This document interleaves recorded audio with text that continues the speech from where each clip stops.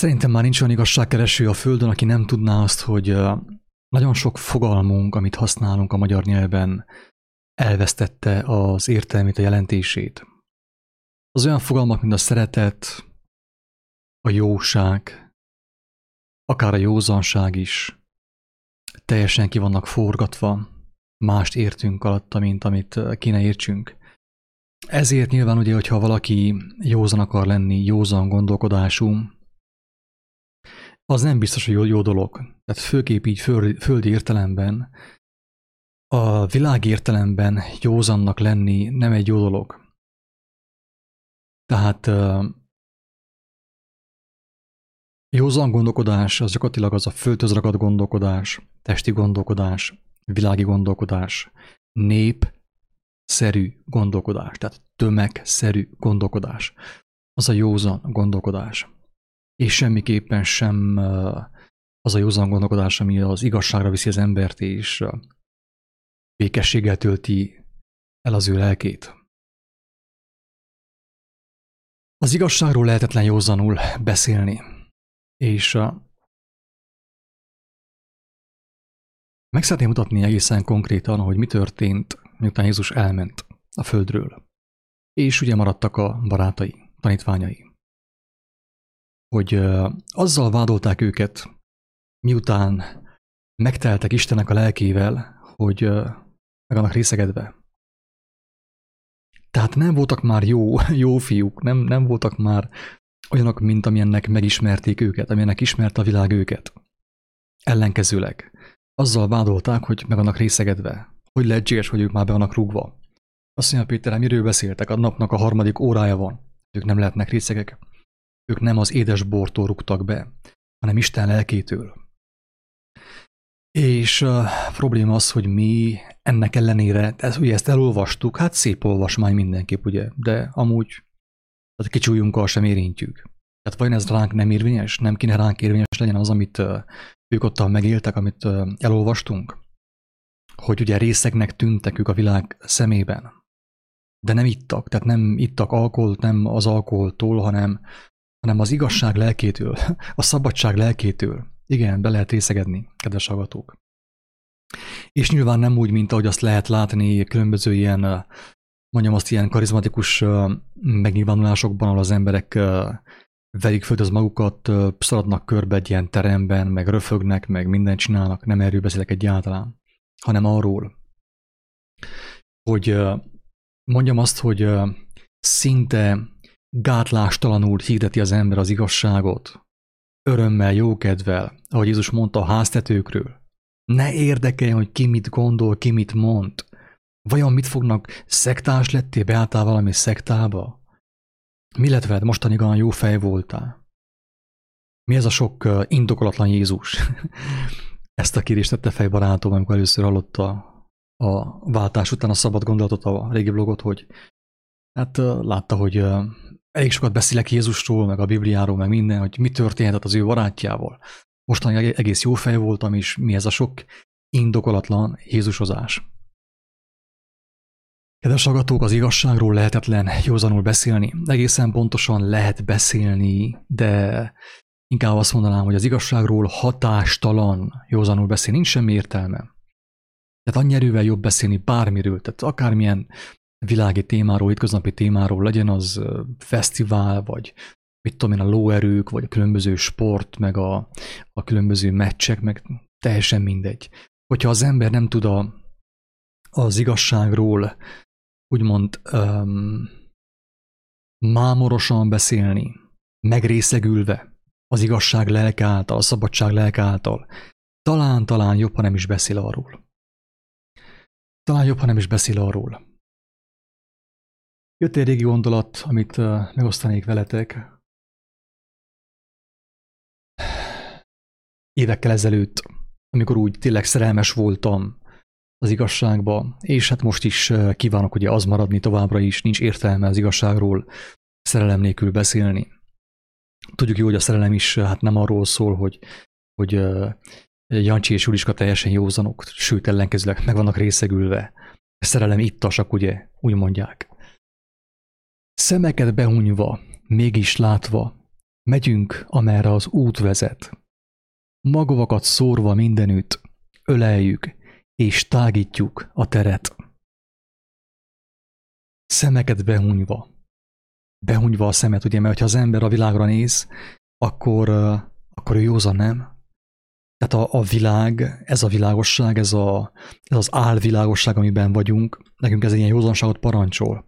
Nehogy már megkérdőjelezd a rendszer szabályait, a rendszernek a törvényeit, a szokásait, a hagyományokat. Legyél józan, avagy te is hajtsál fejet az őrültség előtt, a hagyományoknak, a mindenféle szokásnak, vallási és különböző kulturális szokásnak hajtsál fejet, és legyél józan, avagy halott. Ilyen értelemben, kedves hallgatók, a józanság szinonimája az a halál. A halálnak az egyik ilyen mézes-mázas beceneve az, hogy józanság, kedves hallgató. Nem azt mondom, hogy részegedjél meg szilvapálinkától, vagy nem tudom én, sörtől, vagy bortól, hanem azt mondom, hogy az igazság valósággal elveszi az embernek az eszét. Az igazság elveszi az embernek a földi józan gondolkodását. Az igazság elveszi az embertől a halott gondolkodást, a halál gondolkodását, a halál szerinti gondolkodást. Én most akkor felolvasnám azt, hogy mi történt egészen konkrétan az apostolokkal annak idején, amikor ők, ahogy Jézus ugye azt elrendelte neki is, megmondta, ez fog történni velük, hogy el fog jönni rájuk a Szent Lélek. Úgymond megkapták a Szent Lelket. Erről nyilván többször beszéltünk, hogy mi az, hogy megkapni a Szent Lelket. Jézus elmondta, hogy az én beszédem élet és lélek. Az ember úgy kapja meg a Szent Lelket, elsősorban, ugye, hogy találkozik Istennek a kegyelmével, valamilyen módon Isten megérinti őt, és azt is soha el nem fogja felejteni, soha, de soha egész életében. Viszont miután megkaptam az érintést, a hívást tőlem, kívánom őt megismerni. És mivel, hogy Isten azt mondja, hogy Jézus íme az én szerelmes fiam, akiben örömömet lelem, őt hallgassátok, őt kövessétek, ezt mondta Isten ugye a szózat, amikor Jézust bemerítették. Azáltal, hogy kezdtem olvasni az evangéliumot, már folyamatosan kezdtem megtelni lélekkel, az igazság lelkével. Persze ennek van egy ilyen misztikus vonatkozása is, nem tudhatom én egészen pontosan, hogy Isten mit tett az én szívemmel, az én elmémmel, hogy belém lehet azt a szerelmet, hogy én kívánjam az igazságot megismerni. Tehát van az a Szentlélek, amikor tényleg az embert vezeti, Istennek a kegyelme, az ő ereje, tényleg, tehát ezt nem tudjuk mi is egészen pontosan, ezt mi nem látjuk szemekkel, hogy most akkor konkrétan, hogyha ugye vannak ezek a láthatatlan test nélküli angyalok, ők hogyan dolgoznak körülöttünk, rajtunk, Isten tudja. Talán ez most nem a mi dolgunk. Viszont a Szentlélek az, amikor az ember megismeri az igazságot, az igazság lelke, Jézus szava, az evangélium. Hogyha az ember azt lélek által hallja, és a lelke azt beissza, akkor valósággal megrészegedik. A világ számára megrészegedik, és kijózanodik az igazság számára. Kijózanodik Isten országa számára egészen pontosan. Beteszem a képernyőre akkor, hogy mi történt az apostolokkal. Nézzük meg közösen, hogy hogyan történt ez a megrészegedés. És fogok majd mondani személyes élményeket is, amit én személyesen megéltünk néhány barátommal, néhány alkalommal, hogy minél jobban megértse az, aki ezt hallja, hogy hogyan működik ez a dolog. Tehát tehát Pál apostol azt mondja, hogy ha embereknek akarnék megfelelni, a Krisztusé nem lehetnék. Tehát hogyha józan akarnék lenni az emberek szerint, akkor nem tartozhatnék Istenhez, az igazsághoz, érthető? Tehát abban a józanságban, amit mi józanságnak gondolunk, a hagyományok által, a vallás által, a szokások által, a mókuskerék által, hát az a józanság az maga a halál. Tehát az egyértelmű, nem hogy halál, hanem pokol. Egyenesen pokol.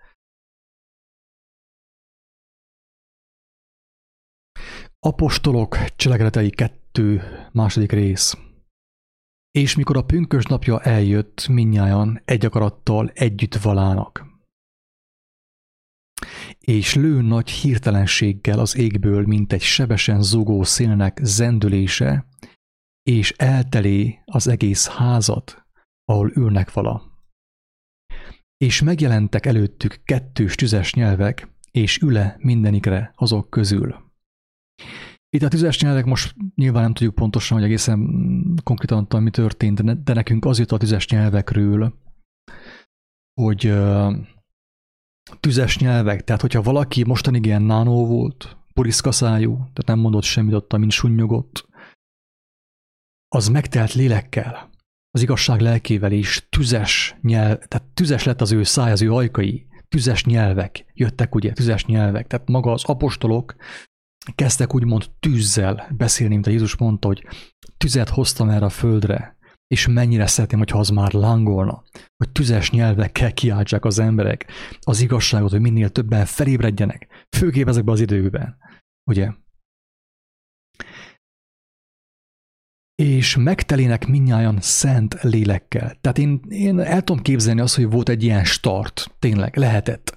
Viszont ne felejtsük el azt, hogy ők, amíg együtt voltak ottan fenn a felházban az apostolok, ők hogyan teltek meg szent lélekkel? Én nem tudom azt úgy így elfogadni, hogy ez egy ilyen varázslat történt 10 nap múlva, vagy nem tudom pontosan hány nap múlva, hogy Jézus miután felment a mennybe, jött ugye a Szentlélek. Hanem inkább úgy tudom elképzelni, hogy ők miután magukra maradtak, András, Jakab, János, Péter társai, és már nem volt ott Jézusnak a teste. Mi történt? Mindannyian felelevenítették azt, amit ő tett, amiket ő beszélt. Mondta János, emlékeztek, amikor Jézus a hegyen volt, és azt mondta, hogy boldogok a szegények, azt a hé, most már értem, hát azért boldogok, mert nincsen semmilyen kötődésük, szabadok, boldogok a szegények. Mert ők szabadok Isten országára, szabadok az igazságot megérteni, tessék tüzes nyelv. János megkezdett tüzes nyelve. Péter azt mondja, azt a tényleg te, ezt most már én is értem. És akkor ő hozzátette az övét. Érthető? És így megteltek szent lélekkel. Ugye együtt voltak, Jézus már ott nem volt főnök, tehát nem volt ott a főnök elment, hanem maga a lélek, maga az ő szava, amit ő hátra hagyott, az lett a főnök, ugye? És azzal ők megteltek, önállóká váltak Istenben más szóval. Tehát már nem Jézusnak a ruhája után mentek ugye az úton, követték az ő kis tehát fizikai jelenlétét, hanem megteltek az ő szavával, felelevenítették azt, és az igazságnak a kijelentése megtöltötte őket örömmel, erővel, mint ahogy mi is ezt tapasztaljuk és érezzük. Amikor jönnek újabb felismerések és megértések, valósággal mi is megtelünk tűzzel, a Szentlélek tüzével, az igazság tüzével, és tüzes nyelvek jelennek meg, akár itt a YouTube-on is, de élőben is. Ugyanígy történik, hogy olyan társaság van, ahol valaki kíváncsi az igazságra, hát akkor ottan tüzes nyelvek jelennek meg, és azok beszélnek. Nem mi beszélünk. Azt mondta Isten, hogy ne aggódjatok, hogy mit fogtok majd mondani, mert úgysem ti fogtok beszélni, hanem az én lelkem fog szólni, ti általatok. Tessék, tüzes nyelv, érthető? Tehát megtelének mindjárt szentlélekkel, és kezdjenek szólni más nyelveken, mint a lélek adta nékik szólniok. Amint a lélek adta nékik szólniok, ezt nevezik úgy mellesleg, ugye, hogy nyelveken szólás, ugye, és akkor ezt így kiforgatva elkezdenek az emberek így halandzsázni, harabarázni össze-vissza, és az elég ilyen gusztustalan, meg ijesztő, meg visszatetsző, meg visszataszító tud lenni, főképp egy olyan valaki számára, aki ugye nem hallott Istenről, és akkor valakit hali nyelveken szólni, olyan módon, ugye, de azt mondja, na hát köszönöm szépen, hogy bemutattad nekem Istent, a te Istenet, én viszontlátásra én elmentem a másik irányba. Mondja, hogy merre mész, én meg a másik irányba, mert én az Istennel nem akarok találkozni, és neki van igaza. Neki van igaza. Miért? Azért, mert a nyelveken szólás, kedves hallgatók, az, amit látunk mi főképp ugye az új karizmatikus kereszténységben, olyan nincs, Jézus nem csinált, hogy nem fogott neki halandzsázni, Heródesnek ottan harabara, meg különböző nyelveken beszélni ilyen, tényleg, hogy ő sem értette, mit mond, de mondta, fogjon a szó, ugye? Őrültség, kedves hallgatók, tehát többször mondtam, hogy az a nyelveken szólás, amit lehet látni a kereszténységben, Legjobb tudásunk és értésünk szerint semmiképp nem Istentől való. Ha Istentől való volna, kedves ragadó, akkor Jézus is csinálta volna. Sehol az evangéliumban nem olvasunk, hogy Jézus halandzsa nyelveken szólt, halandzsázott a Poncius Pilátusnak, meg az apostoloknak. Viszont olyant hallottunk, hogy mindenkivel más nyelven beszélt. A földművesekkel a földművesek nyelvén beszélt, a vámszedőkkel a vámszedők nyelvén beszélt, különböző nyelveken szólt. Még azt is el tudom képzelni, hogy Isten ugye hatalmas megadja azt, hogy nem tudok én franciául például. De hogyha olyan szituáció van, akkor lehet, hogy megadná nekem azt, hogy franciául szóljak. Isten mindenható, meg tudja adni mindenképpen. De ugye akkor a franciák azt megértenék. Nem az, hogy valaki elkezd halandzsálni, és akkor többiek összenéznek, azt mondják, hogy hú, itten óriási gáz van. Óriási gáz van. Oké, menjünk tovább. Lakoznak vala pedig Jeruzsálemben zsidók, istenfélő férfiak minden nép közül, melyek az ég alatt vannak, minek utána pedig ez a zúgás lőn, egybegyűle a sokaság és megzavarodik, mivel hogy mindegyik a maga nyelvén hallá őket szólni. Persze, értelmesen mindenki a maga nyelvén hallotta őket szólni, ugye? A zúgás volt fentről, kívülről biztos zúgás volt, de lehet, hogy mit tudom, oda ment Péter, vagyis mit tudom én, hát igen, Péter, és beszélt ugye héberül a zsidókhoz, lehet, hogy ott volt, mit tudom én, Máté, aki írástudó volt, lehet, hogy ő beszélt, mit tudom én, a rómaiak nyelvén, latinul, vagy nem tudom én milyen nyelven. Érthető? Meg a harmadik beszélt görögül, tegyük fel, és mindenki hallotta az evangéliumot, az igazságot a maga nyelvén. Ez ennyire egyszerű, kedves hallgató, csak a probléma az, hogy az egyszerű igazság nekünk nem tetszik. Tehát hiába, hogy egy Isten van, ez itt az igazság is egyszerű, nekünk az egyszerű igazság nem tetszik. Nekünk a kétszerű igazság kell, vagy a többszerű igazság kell, a komplikált igazság kell. Jól elkomplikáljuk, úgyhogy végül már mi sem értjük, de csináljuk. Csináljuk, ugye, az őrültséget. Megbotránkoztatva egy teljes világot. Miért nem akar nagyon sok ember hallani Jézusról? Azért, mert ő hallott eleget, látta a YouTube-on, látta a Facebookon, hogy mi történik az ő nevében. És azt mondja, hogy ha ez Jézus, ez a Jézus követés, hogy emberek verik földöz magukat és röfögnek, mint a disznók, meg ilyen halandzsa nyelven szólnak, akkor azt mondja, hogy te akkor inkább egy ilyen józanabb mester kéne nekem, egy Buddha. És teljesen jogosan mondja.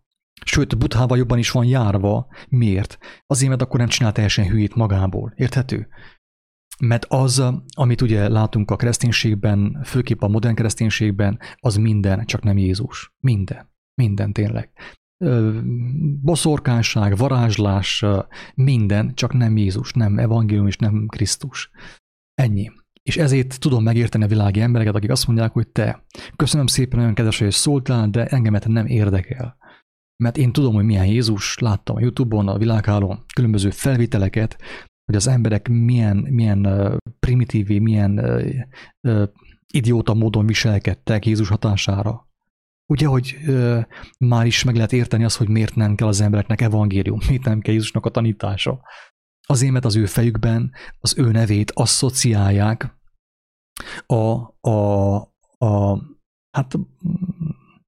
a keresztény nevet viselő sátánizmussal. Mondjuk ki őszintén. Ez aztán az. Mert ami egyszer nem Krisztus, az antikrisztus. Hogyha Krisztus nem beszélt ilyen harabara nyelven, akkor ki beszél harabara nyelven? Hát az antikrisztus, ugye, aki ellene van. Aki megcsúfolja őt, kigunyolja őt, ugye. És így kelt botránkozást nagyon sok embernek az értelmében, a szívében, azt mondja, hogy te, engemet nem érdekel. Én inkább olvasok még, mit tudom én, Szokratész, egy kis filozófiát, egy kis, mit tudom én, Hanvas Bélát, Buddhát, és akkor jobban van járva, mint avval a Jézussal, amit bemutat számára ez a varázsló amerikai kereszténység, amit behoztak Németh Sándorék Amerikából. Magyarországra, s Erdélybe és Székelyföldre is sajnos, Isten könyörüljön rajtuk, s mindenkin. Mert tudom, hogy nem mindenki van megzakkalva. Teljesen biztos vagyok benne, hogy ott is vannak olyan tisztalelkű emberek, akik tudják és érzik, hogy óriási bajok vannak, hogy varázslás történik a hit gyülekezetében, itt Székelyföldön, és mindenhol. Tehát én hiszem és remélem, hogy a helyi, főképp itt a székelyföldi pásztorok nem teljesen nyalják be azt, amit a Németh Sándor lehoz számukra, és nem visznek mindenkit be a feneketlen szakadékba. De nem erről szeretnék beszélni, hanem megyek tovább, hogy érjünk el a részegséghez, mert az nagyon fontos, hogy ezt megértsük, ezt a részegség. Mi az, hogy józanságnak nincsen helye? Tehát annak a fajta józanságnak, amit itt a világban tapasztalunk, annak nincsen helye az igazságban. Sőt, az igazságról nem lehet józanul beszélni. Nem lehet ilyen filozófikusan beszélni, mert oké, meghallgatják 100-an, 200-an, mindenki tapsolni fog, megveszik a könyveket, autogram meg minden, csak nem fog érni semmit. Maximum annyit, hát az 1000-2000 forintot, amit a könyv ér. Álmékodnak pedig minnyájan, és csodálkoznak vala, mondván egymásnak, nem, de nem Galileusok ezek minnyájan, akik szólnak. Tehát nem Galilea beliek mint akik szólnak. Mi módon halljuk hát őket, ki közülünk a saját nyelvén, amelyben születtünk. Tehát mindenki a saját nyelvén értelmesen hallotta, értelemmel hallotta, felfogta. Pártusok és médek és elámiták. És kik lakozunk Mezopotámiában, Judeában és Kappadóciában, Pontusban és Ázsiában, Frigiában és Pamflimiában, Egyiptomban és Libiának tartományiban, mely Ciréne mellett van, és a római jövevények, mind zsidók, mind prozelitusok, krétaiak és arabok, halljuk, amint szólják a mi nyelvünkön az Istennek nagyságos dolgait. Igen, mert Péterék ők már beszéltek, ugye? Az apostolok folyamatosan beszélték, tehát ők nem tudták elfolytani az igazságot, már közben is beszélték, tehát hallották az igazságot, ugye hallatszott az igazság különböző nyelveken. És akkor, amikor megteltek a Szentlélek erejével, amikor már nem Jézusra támaszkodtak, hanem Istennek az erejére, és az igaz szóra azzal megtelve, akkor mindenki a saját maga nyelvén mondta. Kedves barátom kapott egy álmot az éjszaka, hogy ő is beszélt az igazságról, itt Romániában, Székelyföldön, de románoknak. És meg volt lepődve azon, hogy milyen folyékonyan beszél románul, hogy ő nem tud olyan jó románul. Az igazság az, hogy ezt én is megtapasztaltam. Tehát arról teszek bizonyságot, amit én tudok, és amit én láttam, és amit én megéltem. Nem arról, amit Komámasszony élt meg, vagy állítólag Komámasszony látta a másik Komámasszonynál, hanem arról beszélünk, amit mi személyesen tapasztaltunk és láttunk. Volt alkalom, amikor beszéltem az igazságról, Jézus evangéliumáról, románul, hát azért az igazság az, hogy én nem használom a román nyelvet, tehát minden szökőjében kétszer. Nem igazán beszélek románul, tehát ritkán. Viszont amikor az igazságról tettem bizonyságot Isten országáról románul, úgy jöttek a szavak, hogy én is akkor néztem ki a fejemből, ez hogy lehetséges, hogy én ennyire folyékonyan beszélek románul, vagy angolul. Volt olyan, hogy angolul beszélgettem az evangéliumról, úgy beszéltem, mint egy professzor. Tehát teljesen folyékonyan, gondolkodás nélkül, csak úgy folytak a szavak. Az értelmemben és az értelmemből, ugye?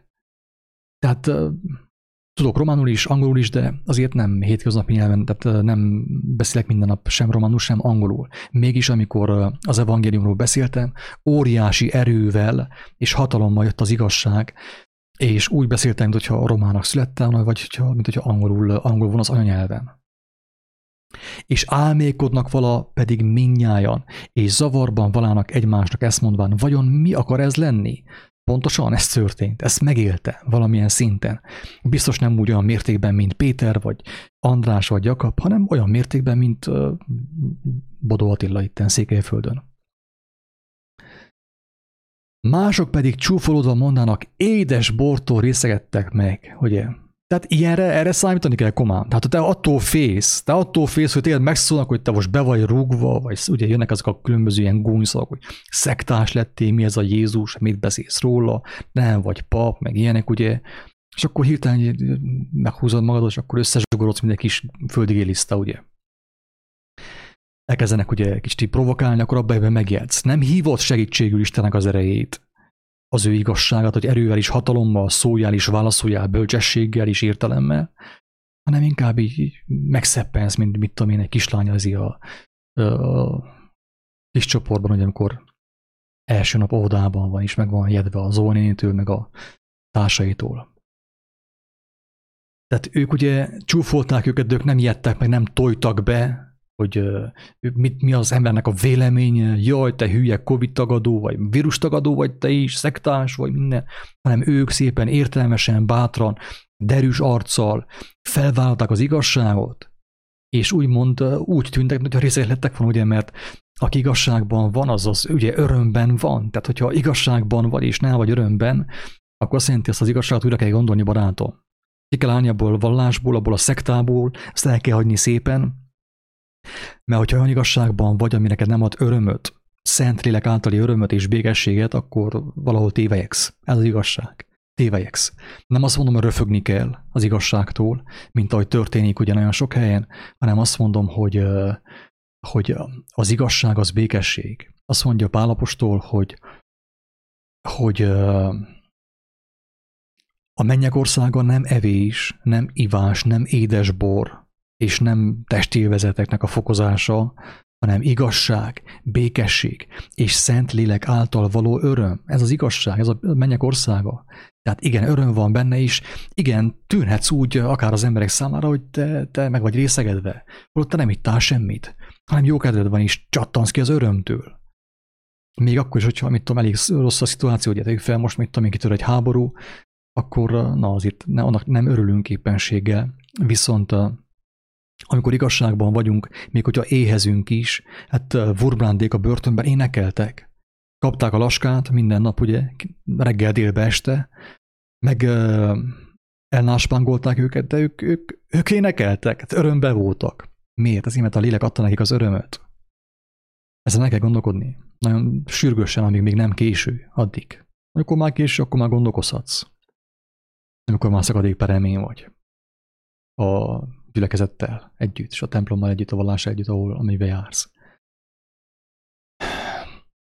Péter azonban előállván a 11-jel felemeli szavát és szólanékig, zsidó férfiak és mindnyájan, kik lakoztok Jeruzsálemben, legyen ez nétek tudtotokra, és vegyétek füleitekbe az én beszédimet, mert nem részegek ezek, amint ti állítjátok, hiszen a napnak a 3. órája van, hanem ez az, ami megmondatott Jóel prófétától. És lészen az utolsó napokban, ezt mondja az Isten, kitöltök az én lelkemből minden testre, és prófétálnak a ti fiaitok és a ti leányaitok, és a ti ifjaitok látásokat látnak, és a ti véneiteket álmokat álmodnak. Ez történik, ez most is történik, barátaim. Ha veled ez nem történik, akkor tényleg gondold újra, hogy milyen igazságban vagy. Vagy kérdezz személyesen az élő Istentől, ne a pásztortól, ne a bérestől, ne a farkastól, a báránybőrbe bújt farkastól, hanem kérdezz az élő Istentől, mert Jézus azt mondta, hogy gyere, forduljál hozzám, én válaszolni fogok. Ne fuss a pásztorhoz, mert béres, pénzért dolgozik, a rendszert építi, a vallási piramist építi, a hitgyülekezetét építi, a katolikus vallást építi, az adventista szervezetet építi, meg a Jehova tanúit építi. Ne tőlük kérdezd, mert én feltámadtam. Melyik része nem érthető ennek a mondatnak, hogy fel van támadva? Azt mondja, az én juhaim, én vagyok a jó pásztor, az én juhaim hallják az én szómat. Miért futsz a pásztorhoz? Miért futsz a YouTube-hoz? Miért futsz a Google-hez? Azért, mert Isten nem él számodra, még nem él, de kívánom, hogy támadjon fel. Teljes szívemből kívánom. És lészen az utolsó napokban, ezt mondja az Isten, kitöltök az én lelkemből minden testre, és profitálnak, és a fiaitok és a leányaitok profitálnak, és a ti fiaitok látásokat látnak, és a ti véneitek álmokat álmodnak. És éppen az én szolgáimra és az én szolgáló leányaimra is kitöltök azokban a napokban az én lelkemből, és profétálnak, ez történik. Ezt látjuk, most látjuk. Persze, miért nem látszik megint? Tehát én nem gonoszságból mondom, nem rossz indulattal mondom, amit mondok, hogy fussál ki, takarodj ki a vallásból, amíg még nem késő, mentsd az irhádat. Fussál ki a kereszténységből. És akkor fog ez veled történni, és akkor fogod látni, hogy vannak emberek a valláson kívül, akikkel ez történik, amit Péter elmondott. Érthető, amit mondok? Ez veled is kell történjen, ha igazságban jársz. Ha vallásban jársz, akkor várhatsz erre, mert nem fog megtörténni. Nincs ahogy megtörténjen. Be van födve a fejed, a fejed tetején van egy kövér pásztor. És ő mondja meg neked a tutit. Nem teltél meg te lélekkel, nem profétálsz, nem látsz semmilyen látásokat, sőt azt mondod, hogy ezekkel van a baj.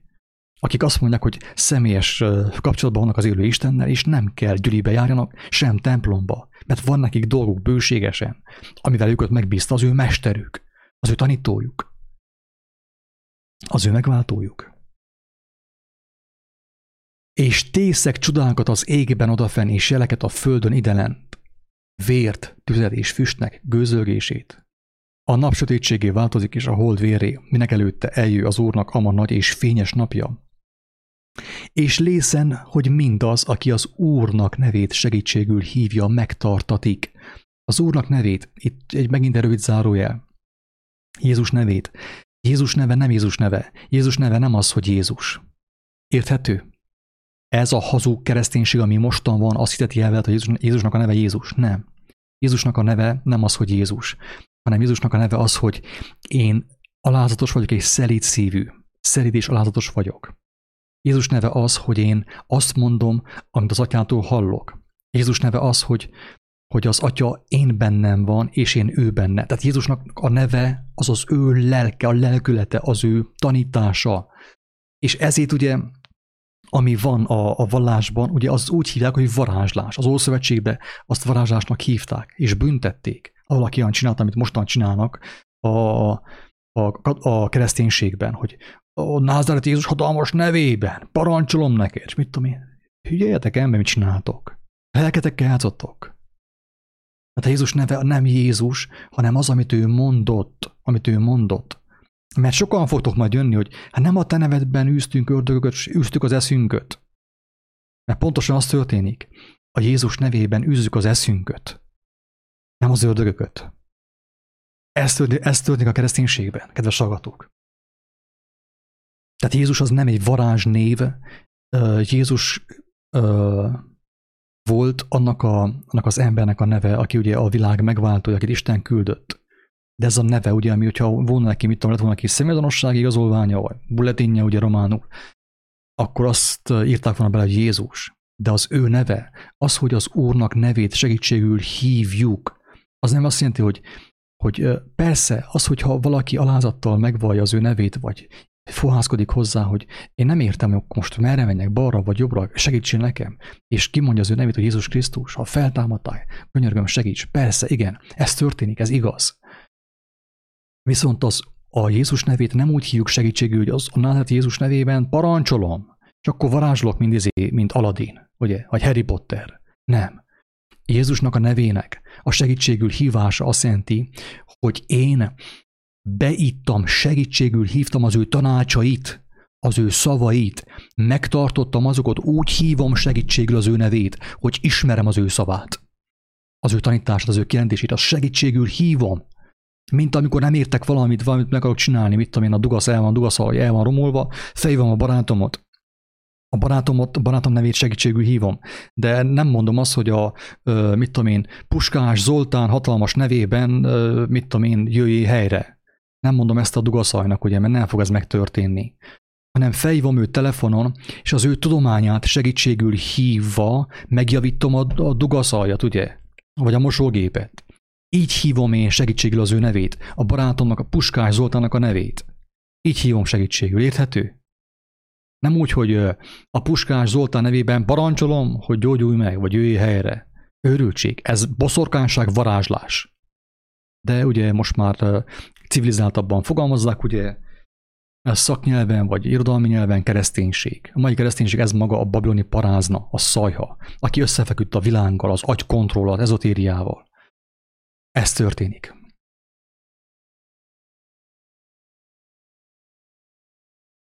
Csak hogy te elmondja, hogy most tovább én ezt nem olvasom, mert nem ez a lényeg, hanem a lényeg az volt, hogy józanság, ugye térjünk vissza a címre szépen. Józanság. Tehát az igazságról lehetetlen józanul beszélni. Hogyha az ember...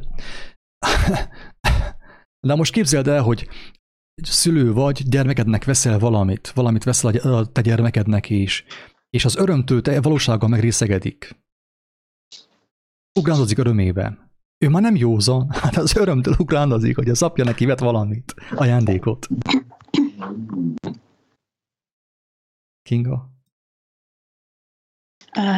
Sziasztok, kedves mindenki! Csak egy pár szóval szeretném kiegészíteni, Attila, amit korábban elmondtál, hogy kicsit a Bibliától elvonatkoztatva a józanság és részegségről, valóság és igazság kapcsolatáról, hogy akik még így az útkeresés elején vannak, talán így jobban átláthatják a mindennapi emberi tevékenységek kapcsán, hogy a józanság ugye az amikor észnél vagyunk, az elménkre hagyatkozunk, kontroll alatt tartunk mindent, saját döntéseink alapján beszélünk és cselekszünk.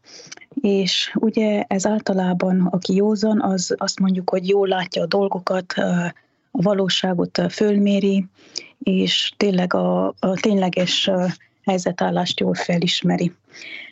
Igen, csak annak is tudatába kell lenni, hogy a valóság ismerése az nem ugyanaz, mint az igazság ismerése, mert ugyanis az igazság az teljesen más, ég és föld a valóságtól, és szerintem sok ember nem teljesen érti a kettő közötti különbséget vagy hasonlóságot, és erre szeretnék egy kicsit kitérni, hogy a valóság megtapasztalása, ugye az a mindennapi földi életünkben, ami van, ezt helyesen vagy helytelenül minden ember ugye egyénileg tudja eldönteni, hogy érzékeli vagy értékeli, az igazság pedig az meg a mennyország, a teljes isteni betöltekezés és az isteni lét és a jelenlét is.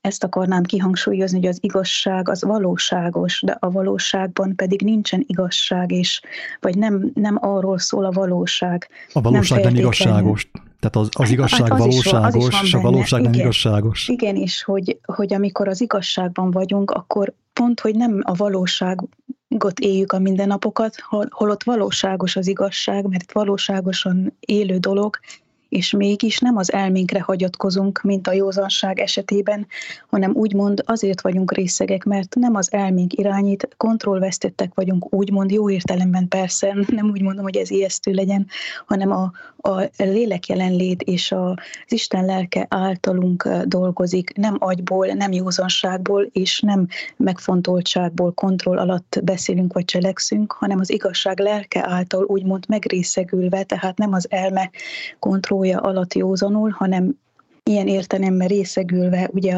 az ő szeretetétől és a betöltekezéstől onnan tudunk cselekedni, meg mozogni, és hogy nem saját döntés alapján tesszük azt, sokszor még ellentmondásos is, hogy megőrültél, mit csinálsz, ez miért jó neked, mert a valóságos és józan észjárásnak ez tényleg úgy jöhet, hogy a saját maga ellen fordul az illető vagy az egyén, mintha tényleg nem volna normális, vagy részeg lenne, és olyan dolgokat csinál, ami úgymond nem az ő javát szolgálna ilyen józan észjárással végig gondolva.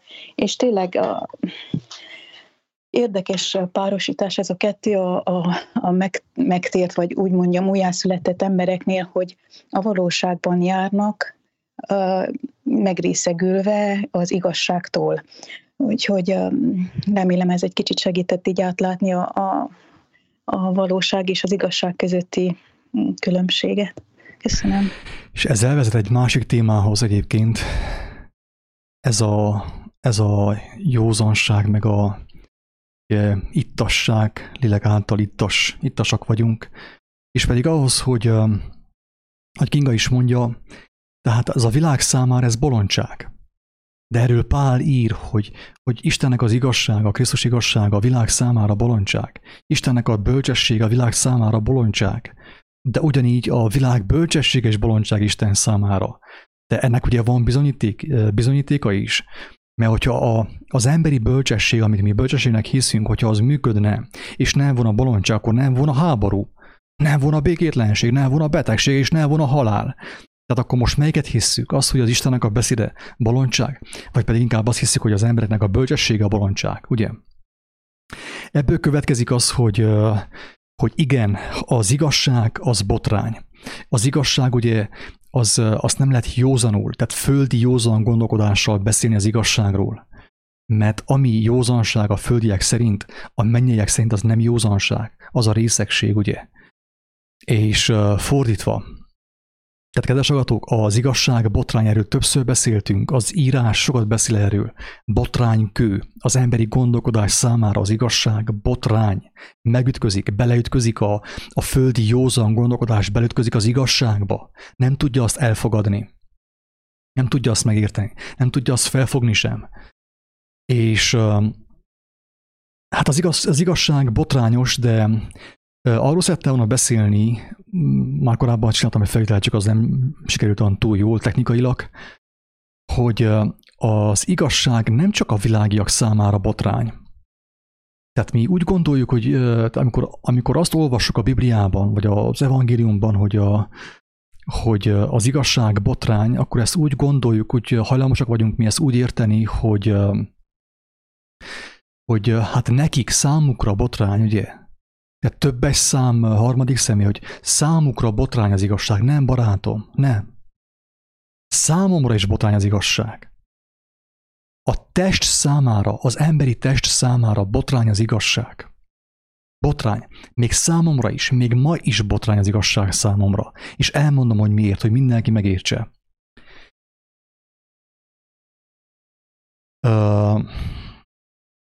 Például tegnap valakivel találkoztam, és az ember meg volt recsenve. Tegyük fel, egy asztalos. Meg volt recsenve, és Isten lélek által adta nekem a kijelentéseket. És beszéltem vele, erővel, hatalommal. És az emberke meg lett vigasztalva, sőt, fel lett hívva az ő figyelme, hogy te, van egy másik valóság. Isten szerinti valóság. Az Isten szerinti valóságban nincsen fájdalom. Ott meg lehet gyógyulni. Ott egészséges vagy. Az ember megtelt lélekkel, és óriási hála volt benne, hogy ő hallott Isten országáról is.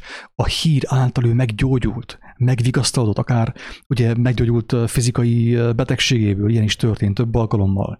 Miközben beszélgettünk az evangéliumról, Istennek úgy volt kedves, hogy közben meggyógyította azt a bizonyos személyt, aki azt hallotta, meggyógyította egy testi betegségből, ilyen is történt. De nem ez a lényeg, hanem az, hogy oké, ez tegnap történt az asztalossal, ugye ez a konverzáció, és örültem én, mekkora öröm számomra is, amikor átfolyik rajtam Istennek a szava, az ő igazsága. Óriási öröm, tehát valósággal fürdőzök benne. És akkor ma találkozok egy másik emberrel, egy számítás technikai szakemberrel találkozok. És akkor eszembe jut az, hogy tegnap mit mondtam az asztalosnak, és ugyanazt kezdem mondani a számítástechnikai szakembernek, az informatikusnak. Sehol semmi. Sehol semmi. Az meghallgatja, de nem is érti nagyon, nem is nagyon kíváncsi, nem megy át neki, rajtam sem megy keresztül, és akkor nem értem, hogy amit én most mondok, az az igazság, hát miért nem érti? Tegnap a másik értette. Azért, barátom, az igazság botrány. Az igazság botrány. Én észre kellett volna vegyem, hogy én ma az informatikussal már nem úgy kell beszéljek, ahogy beszéltem tegnap az asztalossal. Érthető? Hanem más nyelven kellett volna beszéljek, lélek által. Mert az igazság az nem sablon, az igazság az nem katolikus vallás, és nem hit gyülekezete. És egyik sem. Egyik gyülekezet sem az igazság. Nem séma az igazság, hanem az igazság élő és ható. Jelen van. És én azt kell mondjam, ami jelen van. Nem azt kell mondjam, ami tegnap volt az asztalossal, mert azt én elmondom, de az halvány őszi rózsa az informatikus számára. Nem fogja megérteni. Nem fogja megérteni, hogy miért beszélek én vele, mit tudom én, hogy hívják, az ajtófélfáról, vagy az ablakkeretről. Azt mondja, nem értem. Mit akarsz? Mi ez a sok, mit tudom én, ablakkeret, meg mit tudom én, nyílászáró, meg minden? Nem fogja érteni az informatikus ezt. Érted már, hogy miért botrány az igazság? Ezért. Mert az igazság az nem az emlékezetből kell történjen, az igazságnak a megmutatása nem az emlékezetből, nem a precedensekből kell történjen, és most egy óriási botrány, most következik, most jól kapaszkodjál meg. Az igazság az nem a Bibliából kell szóljon. Hello! Hát Jézus miért nem idézte egyfolytában a Bibliát? Vagy Pál? Hát miféle hívő volt Pál apostol? Miért nem akarta idézni egyfolytában a Bibliát? Mondjuk ő idézgette azért felhozta az Ószövetséget, hogy ugye reflektáljon a jelenlegi dolgokra. De viszont más apostolok ugye nem idézték a Bibliát, vagy más követők. hanem lélek által szóltak hatalmas dolgokat, pontosan úgy, ahogy le van írva, hogy a ti ifjaitok, a ti lányaitok, meg fiaitok, meg öregeitek látásokat látnak, álmokat álmodnak, profétálnak. Nem idézgetnek folyton, hanem azt mondják, amit most mond a lélek, ami mostan fontos, amit kell ma halljon az ember. Nem Biblia tanfolyamot tartanak. Ez persze nem jelenti azt, hogy ők korábban a Bibliával nem ismerkedtek meg, hogy a Bibliából a Biblia bizonságait nem használták arra, hogy megismerjék Istennek a természetét. Nem a Biblia ellen beszélek, hanem a Biblia majmolás ellen, a Biblia szerokszolás ellen beszélek. Mert hogyha valaki lélek által szól, az nem feltétlenül a Bibliáról beszél. Viszont persze megtörténhet, sőt, szükséges az, hogy Jézusnak a szavait, az ő igazságát felelevenítsem, és arról beszélhetek, igen. De például, hogyha most én elkezdek beszélgetni, elmondom a magvető példázatát a mai embernek, a mai fiatalnak. Úgy fog maradni, mint a fogorvosnál, érted? Vagy mint a borjú az új kapu előtt. Mi van? Mi van azokkal a magokkal? Kősziklára, meg ide, meg oda, meg amoda. Semmit nem fog érteni. Hát azt gondolja, hogy a csirke a Kauflandba terem, Carrefourban, vagy a Tesco-ban. Én neki hiába mondom a magvető példázatát úgy, mert nem fogja azt megérteni. Viszont, hogyha a lélek által szólok, mert a lélek, Istennek a lelke ismeri ezt a szerencsétlent, ismeri, tudja, hogy mi az ő nyomorúsága, mi az ő bánata, mi az ő öröme, és az ő nyelvén fog szólni. Ugye? Az ő nyelvén fog szólni. És nem fogok én egy tegnapi sémát másolni, szerokszolni, ugye, sokszorosítani. Mert ez a vallás, erről szól a világhatalom, erről szól a diktatúra, a kommunizmus, a kapitalizmus, az összes izmus,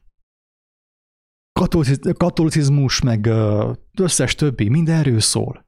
Szerox, sokszorosítás, másolás, gépiesítés, sablonosítás. Barátom, Isten lelke nem ilyen. Legalábbis Jézus szerint. Azt nem tudom, hogy ki mit gondol, ti bajtok mit gondoltok végül is. Jézus azt mondta, hogy a szél fúj, ahová akar, annak zúgását hallod, de nem tudod, hogy merről jön és merre megy. Ilyen mindenki, minden gyermek, aki lélektől született, és nem olyan, mint a számítógép, nem olyan, mint a robot, hogy robotszerűen imádkozik, minden vasárnap ugyanazt a mantrát mondja, hogy köszönöm, atyám, neked, hogy mit tudom én, a apukám ezelőtt 5 éve meggyógyult a betegségből, és ugyanazt a mantrát elmondja. Tehát valósággal beskatujázza Istennek a lelkét, az igazságot. És nem engedik, ugye ez pontosan az asszonyunk Szűz Mária Istennek szent anyja, ugye mantra, gép. Így válik az ember robottá, gépé, és így hal meg az ő lelke, így megy tönkre az ő lelke, így veszik kárba az ő lelke. Érthető, hogy mit tesz a kereszténységnek nevezett istentelenség a földön az emberekkel? Ember tömegek lelkeivel. Mit cselekszik ezt? Megöli őket valósággal. Az igazság botrány, barátom, még számomra is. Mert ha én egy tegnapi sémát akarok másolni, vagy én folyton arra akarok emlékezni, hogy jaj, milyen szép volt, amikor 2 évvel ezelőtt én találkoztam vala, nem tudom én mi is ott, nem tudom én mi történt. Hát várjál, barátom, neked nincsen élő bizonyságod? Te most ebben a momentumban nem vagy jelen, nem hallod az élő Istennek a lelkét, az igazság lelkét? Miért kell folyton nosztalgiálsz? Miért kell folyton a jövőben legyél? Azért, mert nincs közösséged Istennel, nincs Istened. Csak vallásod, meg mantrád, meg sablonod, meg sémáid vannak neked. Ugye? Hogy bukik le a Lucifer, ugye? A Lucifer, az ördög, a gonosz. Nincsen semmi Lucifer egyébként így ebben a formában. Mesélzés, ugye? Hazugság, bele van víve az egész kereszténység a hazugságokba, mesékbe. És azt szajkozzák, és nem veszik észre, meg vannak kötözve. Egy helyben meg vannak kötözve. Nem akarják megérteni. Nem engedik Istennek, hogy ő magyarázza el számunkra, hogy mi az, hogy sátán, mi az, hogy ördög, hanem engedik a béresnek, a multimilliómos, meg a multimilliárdos béresnek, hogy ő magyarázza el számunkra, hogy milyen az a sátán. Őrültség. Fertelmesség. Így fogalmazza a Biblia, fertelmesség. És ami legdurvább és a leggonoszabb az egészben, hogy Isten és Jézus nevében történik. Amikor Isten és Jézus nevében tagadjuk Istent, az ő jelenlétét, a lelket, akkor ki ment meg minket? Ki fog minket megmenteni? És miért csodálkozunk azon, hogy a keresztény Európa most már buddhista Európa? Miért csodálkozunk? Hát elmenekültek a babonák elől. Kerestek valami értelmet Tibetben, vagy nem tudom én hova mentek érte. Amúgy nehogy valaki azt gondolja, hogy buddhista vagyok, vagy valami ilyesmi, hogy azt akarom felemelni, nem. Az élő Krisztus, a feltámadás lelkéről beszélek. Az igazság lelkéről beszélek. Ami az embert kiózanítja a földi részegségből, ebből a testbe ragadt, beskatujázott, fallásos gondolkodásba, és idézőjelbe berészegíti az igazságba, a mennyek országába. Mert a mennyek országának az igazsága, itt az nem józanság. Az nem józanság. Ezért mondja a Pál apostol, hogyha kinek akarok én megfelelni? Hogyha embereknek akarnék megfelelni, hogyha emberek szerint akarnék én józan lenni, én a Krisztusé nem lehetnék. És ezért van ilyen sok lagymatag, úgymond hívő ember, nem tudnak beszélni, félnek beszélni. Mert józanok akarnak ők maradni a világ szerint. De mivel, hogy józanok maradnak a világ szerint, ők úgymond Isten szemében részegek lesznek, és úgymond, hogy hívják? Tékozlók, meg hát igen. Az igazság az botrány, az igazság lelke minden momentumban, minden helyen és minden időben azt szólja, ami aktuális, ami fontos, és amire szükség van. Mert felméri a terepet, tudja egészen pontosan, mire van szükség. Ilyen az igazság lelke. És szükség van, tehát hogyha az igazság nem botrány, barátom, ha te azt mondod, hogy igazságban jársz, tegyük fel, hogy azt mondod, te találkoztál Istennel, nem tudom én hány éve, ismered Jézust, viszont ha te igazságban jársz, ezt gondolod magadról, és találkozol egy olyan emberrel, akiben van bármilyen hazugság, bármi nemű hazugság, ami őt megkötözi, és a halál felé viszi pórázon, és te találkozol az emberrel, te, aki igazságban jársz, és ő nem botránkozik meg, és ő nem ütközik bele a szavaidba, akkor te vagy a legnagyobb hazugságban, mert te csak azt hitted, hogy igazságban jársz. Csak azt hitted, barátom. Azt hitted. Mert ha valóban igazságban jártál volna, az a srác szépen megütközött volna. Megbotránkozott volna a szavaidban. Lehet, hogy megsértődött volna rád, lehet, hogy megharagudott volna, de viszont megkapta volna a lehetőséget arra, hogy megismerje az igazságot, a lélek szabadulásának a lehetőségét. Érthető? De mivel hogy ez nem történt meg, nagy valószínűséggel te vagy bajban, te vagy hazugságban, és nem igazságban. Mert aki igazságban van, minden egyes ember, aki igazságban van, annak a szavaiba, annak a jelenlétébe beleütközik a hazugság. Úgy a komámasszol, mint a keresztmám is, mindenki beleütközik, a tesós, mindenki beleütközik, bele kell ütközzön. Mert különben nem történik meg az igazságnak a szabadító munkája.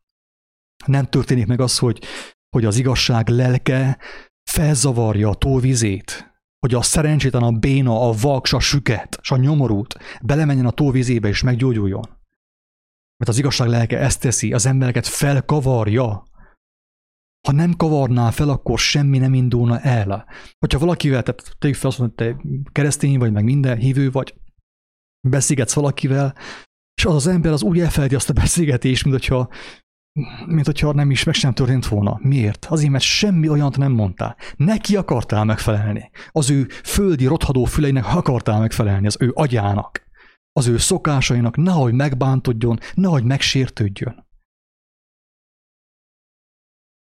Az igazság botrány. Az igazság botrány. És hogyha az igazság nálad nem botrány, akkor te nem vagy igazságban. Akkor ne áltasd magadot, inkább mondd azt, hogy te nem hiszel Istenben, legalábbis nem ismered őt, mert hogyha ismernéd, akkor te is botránykő lennél, mert ha a Krisztusnak a lelke van benned, akkor te is botránykő vagy ebben a világban, és aki beléd ütközik, az ember vagy megmenekül, vagy pedig minimum szembesül. Felháborodik, valami történik az ő lelkében, valami elmozdul, az álló víz, a pocsolya felzavarodik az ő értelmében, az ő szívében. És erre volna mostan szükség amúgy egyébként a világban, Magyarországon, Székelyföldön és mindenhol. Mert még van Magyarországon is olyan ember, aki nem oltatott, aki nem mérgezhette meg magát, aki nem szereltatta be magát ezével a vakcinával, a vagitócinával. És arra volna szükség, hogy minél több magyar meghallja, hogy van ilyen lehetőség. De az igazság botrány, hogy ha félsz te attól, hogy valaki meg fog botránkozni a te szavaidban, hát akkor felejtsd el az igazságot. Üljél be a templomnak a padjába, és ott morogjál magadban. Mondj el a rózsafűzért. Ha valaki nem tudja elfogadni az igazság botrány és botránykő, a botránykő az bele van helyezve a mi szívünkbe, a mi értelmünkbe, és fél attól, hogy ki mit fog gondolni, annak az embernek nem való az igazság. Annak való egy vallás, egy hosszú, monoton, unalmas élet, és aztán majd a gyászmenet. Ennyi. Máskitten milyen kommentek vannak. Örvendek, Judit, hogy nem oltottatok sem a férjed, sem te, viszont itt, amiről szó van, az maga az igazság. Az, hogy a botránykő, hogyha bennünk van a Krisztus lelke, akkor az megmutatja magát, és akit veled találkozik, az muszáj elgondolkozzon. És nem azt mondom, hogy most akkor mindenkinek mi szándéka, hogy gonoszságból megsértegetjük az embert, nem erről van szó. Nem arról van szó, hogy szeretetteljesen, kedvesen ugyan, de egyértelműen felvallom, hogy ne haragudj, én ebben nem hiszek. Én kaptam igazságot, én kaptam oltalmat az élő Istentől, nekem nincsen szükségem oltásra. Azért nem teszek maszkot, mert Istentől kaptam az arcomat. Az ő hasonlóságára van az én arcom alkotva. Nem teszek maszkot. Ő az én oltalmazom. És ezt én felvállalom nem úgy, mert ezt hallottam ebben a videóban, hanem úgy, hogy lélek által meggyőződésből. És aki téged hall, az megbotránkozik, megütközik. Azt mondja, hogy te, ez a csávó vagy bolond, vagy én vagyok a legbolondabb ember az egész világon. Mert az én figyelmemet elkerült az igazság. Egy életen keresztül is haldoklott, érthető? Tehát muszáj a hazugság erői, a hazugságnak a szellemisége megütközzön. Mert azáltal tud valaki megszabadulni. Ha mi attól félünk, hogy nagy valaki megsértődjön, meg megütközzön, hát akkor mi közünk van nekünk az igazsághoz? Semmi. Semmi, barátom, semmi.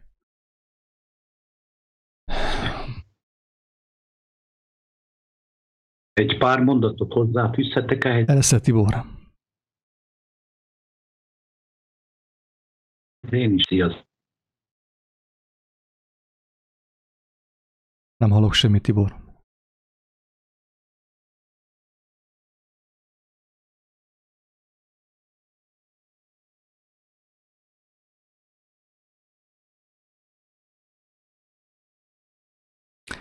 Tibor, nem hallok semmit.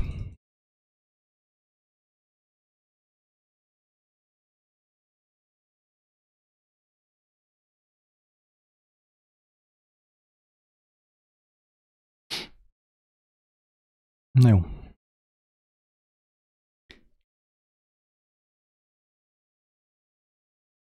Oké. Azt hiszem, a lényeget elmondtam.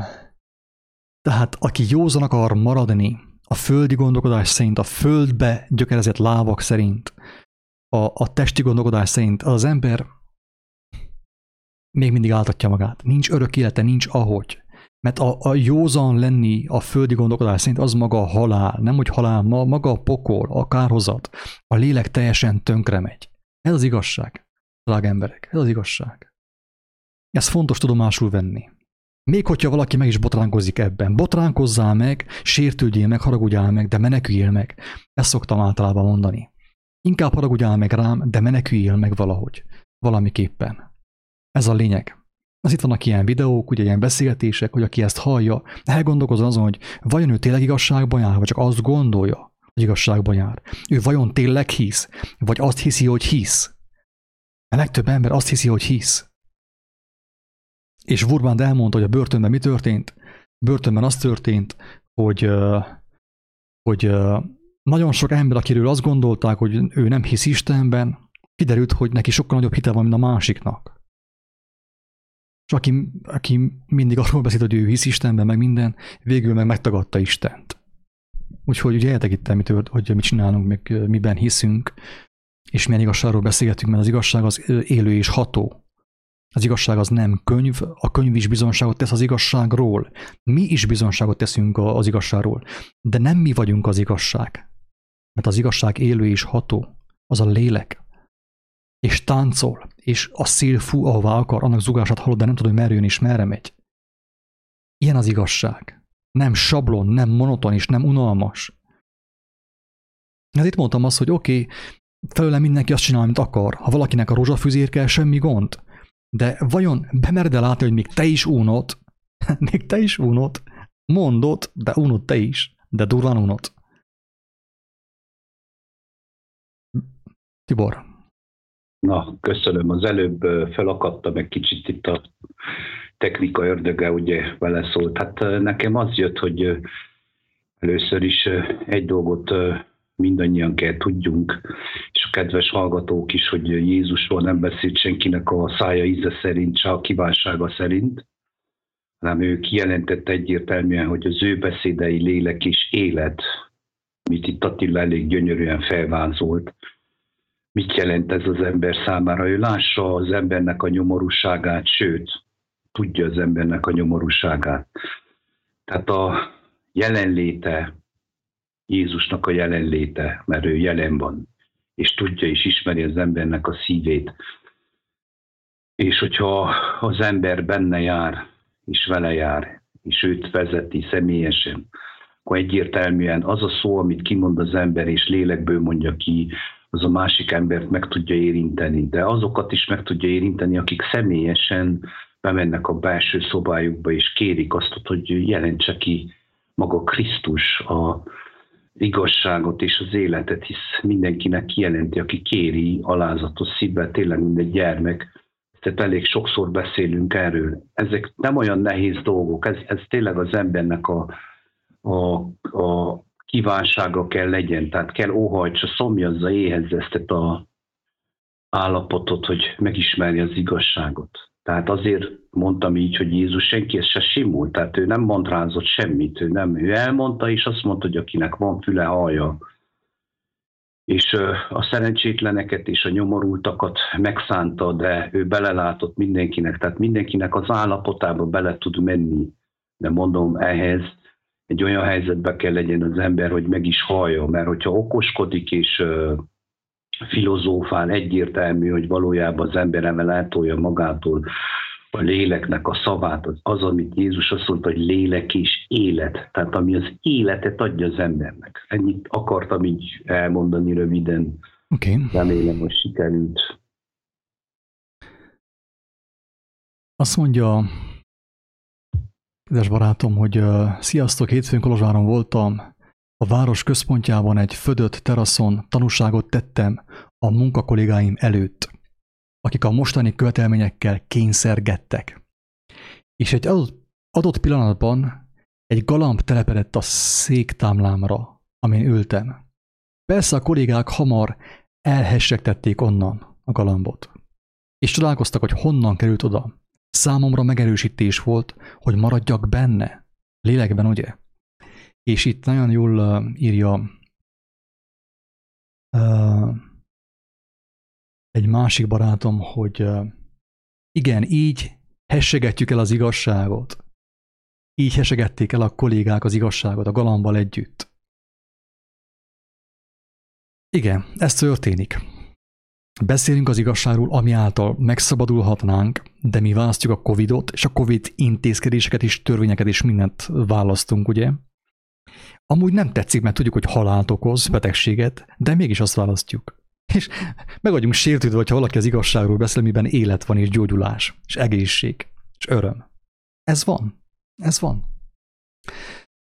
Hogyha a mi igazságunk nem botrány, az, hogyha, mit tudom én, találkozol egy igaz emberrel, és beszélsz az evangéliumról, Jézus szavairól, az igazságról, lélek által, ő biztosan nem fog megbotránkozni. Tehát nem várhatom el, hogy akkor most, mit tudom, egy barátom, aki ugyanabban a lélekben van, mint én, megbotránkozzon. Nem fog ő megbotránkozni, sőt, örülni fog annak, hogy ezt hallja tőlem. Mint ahogy én is örülök, hogy én hallom tőle a léleknek a szavát, az ő kijelentését.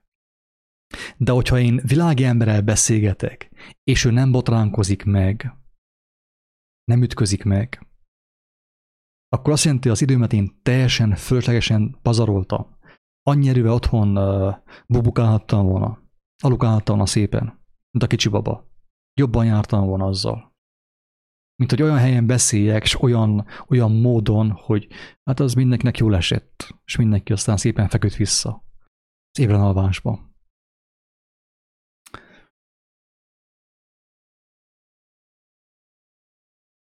Hát igen.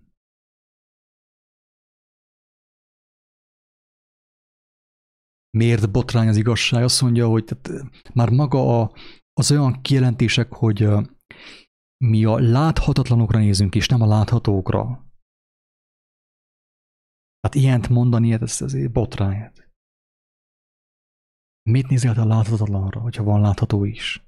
Azért, mert a látható ideig, óráig való minden elmúlik. És hogyha én a láthatóból táplálom az én lelkemet, akkor én is el fogok múlni, csak akkor már nincs örök élet.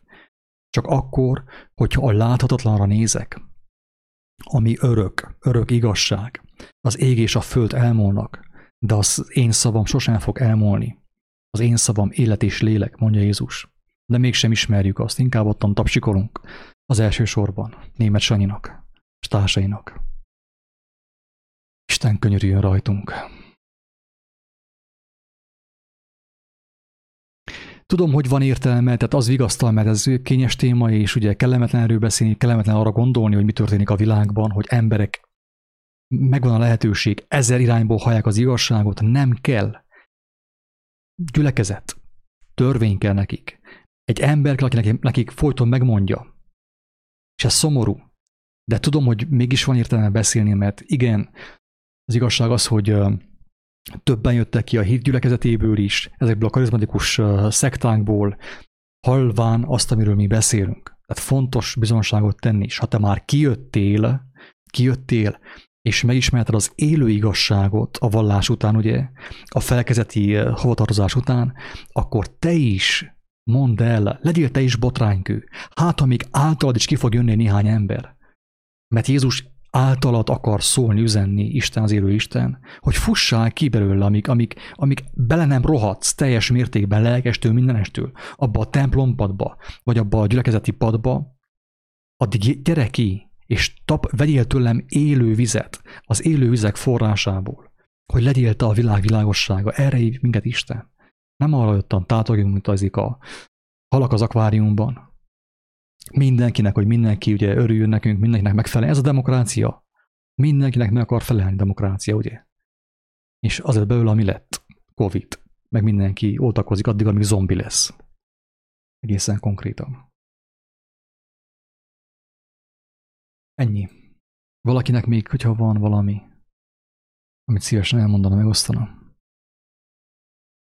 Hát annyit én még hozzáfűznék, hogy már pedig most szükülni fog ám a kör ebben a úgynevezett covidizmusban. Tehát az ember még így is úgy is rá lesz kényszerítve, hogy szint valljon arról, hogy amiben van, és amiben hitt, és amiben élt.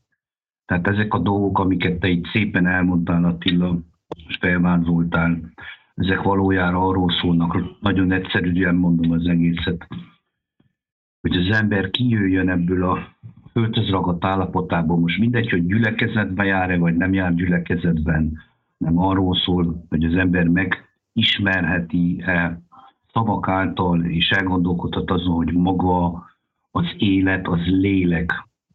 Így is mondhatnánk. Lélek az ember egyszer, és nem test.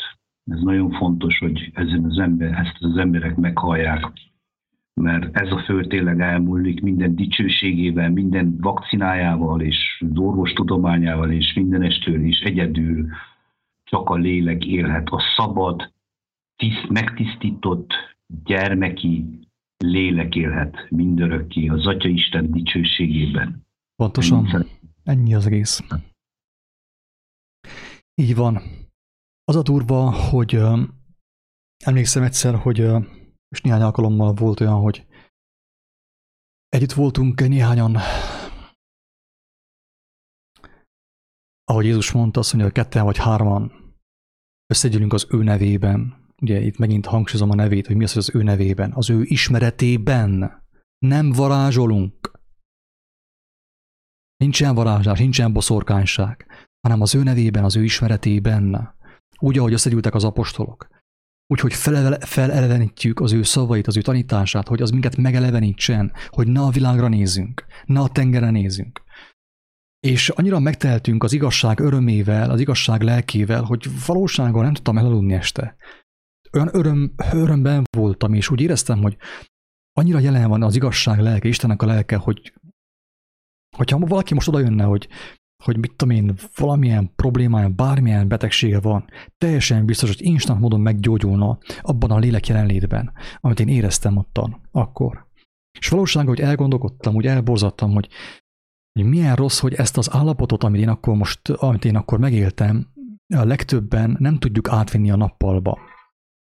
Mert fel kell a nap ugye reggel, megvilágítja a mi gyönyörűséges valóságunkat, amit mi összeraktunk, ugye betonból, cementtel összekevertük, meg kínai műanyaggal, és akkor már is mi arra nézünk, és nem arra, amit Isten mutatott számunkra. És még arra jöttem rá, nem is olyan rég, hogy igazából, amikor én este lefekszek, akkor kelek fel a valóságba, az Isten szerinti valóságba, amikor este lefekszek. És mert akkor a lélek ugye elszabadul ugye a testnek a korlátaitól, a testi gondolkodástól, a földhöz ragadtságtól és mindentől. És elkezd megvalósulni a mennyek országa sokszor. Álmainkban. Isten megmutatja, hogy milyen a mennyek országa. És amikor reggel felkelünk, na akkor fekszünk le. Befekszünk abba a kis szürke kockába, a szürke dobozba, amit mi létrehoztunk, és amit mi úgy hívunk, ez az igazság, ez a valóság. Covidizmusba. Most nekem éjszaka van például, mert kinézek az ablakon, akkor látom, hogy mi történik a városban. Látom, hogy mi történik a világhálón, mi történik a világban. De ez nem valóság. Ez egy elbukott, primitív valóság, a disznók segge alatt van ez, amiben mi mostan élünk. És az életnek a szava az kiállt a háztetőkről, a domtetőről is mindenhonnét, de már senki nem kíváncsi. Nagyon kevesen kíváncsiak. Majd aztán vasárnap majd beszélnek Istennel, addig dolog van. Addig egy folytában valamit újra kell festeni, újra kell mázolni minden. Majd aztán vasárnap adunk egy fél órát Istennek is. Hogy szóljon hozzánk, hogyha már mindenképpen beszélni akar. Nem, barátom, Isten nem erről beszélt. Ő azt mondta, keresd először az Isten országát, az ő országát. Először keresjük az ő igazságát, és minden mást megkapunk, amire szükségünk van. De tegyük a legelső helyre az ő szavát, az igazságot. Azt mondja, hogy szüntelen imádkozzatok, szüntelen imádba lenni. Nem azt jelenti, hogy mantrázom a rózsafűzért, hanem azt jelenti, hogy hallom őt, az ő szavát forgatom az én elmémben, az én szívemben. És hagyom, hogy formálja a lelkemet, készítse fel arra a valóságra, ami következik ezután, az elbukott fizikai világ után. De aki ezt nem hagyja Istennek, hogy ezt megcsinálja vele, elvégezze az ő lelkében, az ő szívében, hogyan meneküljön meg, hogyan lássa meg Isten országát? Nincs ahogy. Hogyha a lélek nem alakul át, nem születik újjá, nincs olyan meglássa. Az olyan lélek az olyan, mint a kiszáradt fügefa. El kell égetni. Meg kell égjen, ugye? El kell tűnjön, meg kell égetni, el kell égetni, mert haszontalan. Nem választotta az életet. Te most ezzel a videóval is kaptál egy újabb lehetőséget arra, hogy választ az életet, amíg nem késő. És hagyd abba a görgetést lefelé, mert még egy néhány gördítés, és már a pokol kapujában vagy, ott a Facebookon. Gondolkozz el ezen, amíg még nem késő, sőt, inkább fohászkodj, ne gondolkozz. Gondolkodtál eleget, gondolkodtunk már épp eleget. És oda jutottunk, ahol éppen mostan vagyunk. Ne gondolkozzunk, fohászkodjunk. Isten gondolkodjon, ő legyen a mi gondviselőnk. Ő adja nekünk a gondolatot is, az imát is. Csak engedjük, és kérjük, vágyakozzunk arra, hogy betöltse a mi életünket, a mi elménket, a szívünket. A Krisztus beszéde adjon nekünk megértést az evangélium mellé. Hogy az megelevenítsen minket, újjászüljön minket. Mert különben ott mi meséltünk egymásnak Jézusról. Aztán végén egy hatalmas meglepetés. Ennyi. Ingyen kaptátok. Ingyen adjátok.